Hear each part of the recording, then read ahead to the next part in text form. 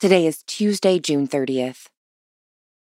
Matthew chapter 21, verses 28 through 29. A man had 2 sons. He went to the first and said, "Son, go and work in the vineyard today." He answered, "I will not." But later, he changed his mind and went. A Sunday school teacher told me that one of the best things about the Book of Common Prayer was that even when his faith wavered, he was still able to come and join together with the church and to let the prayers cover him.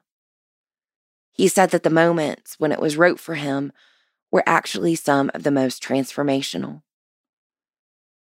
What we do in this life is forming us for something, either to love God or to love ourselves.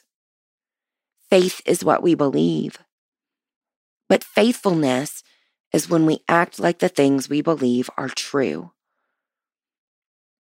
Faithfulness means practicing what isn't always in our hearts so that it will become a part of us. Showing up, even if we're late or we don't have the best intentions, is still a reasonable and God-blessed start. Pray for the Diocese of Makamba in Burundi and for the Diocese of South Carolina. Moving forward, try praying evening prayer every day this week, even if your heart isn't in it. Just show up and let God do the rest.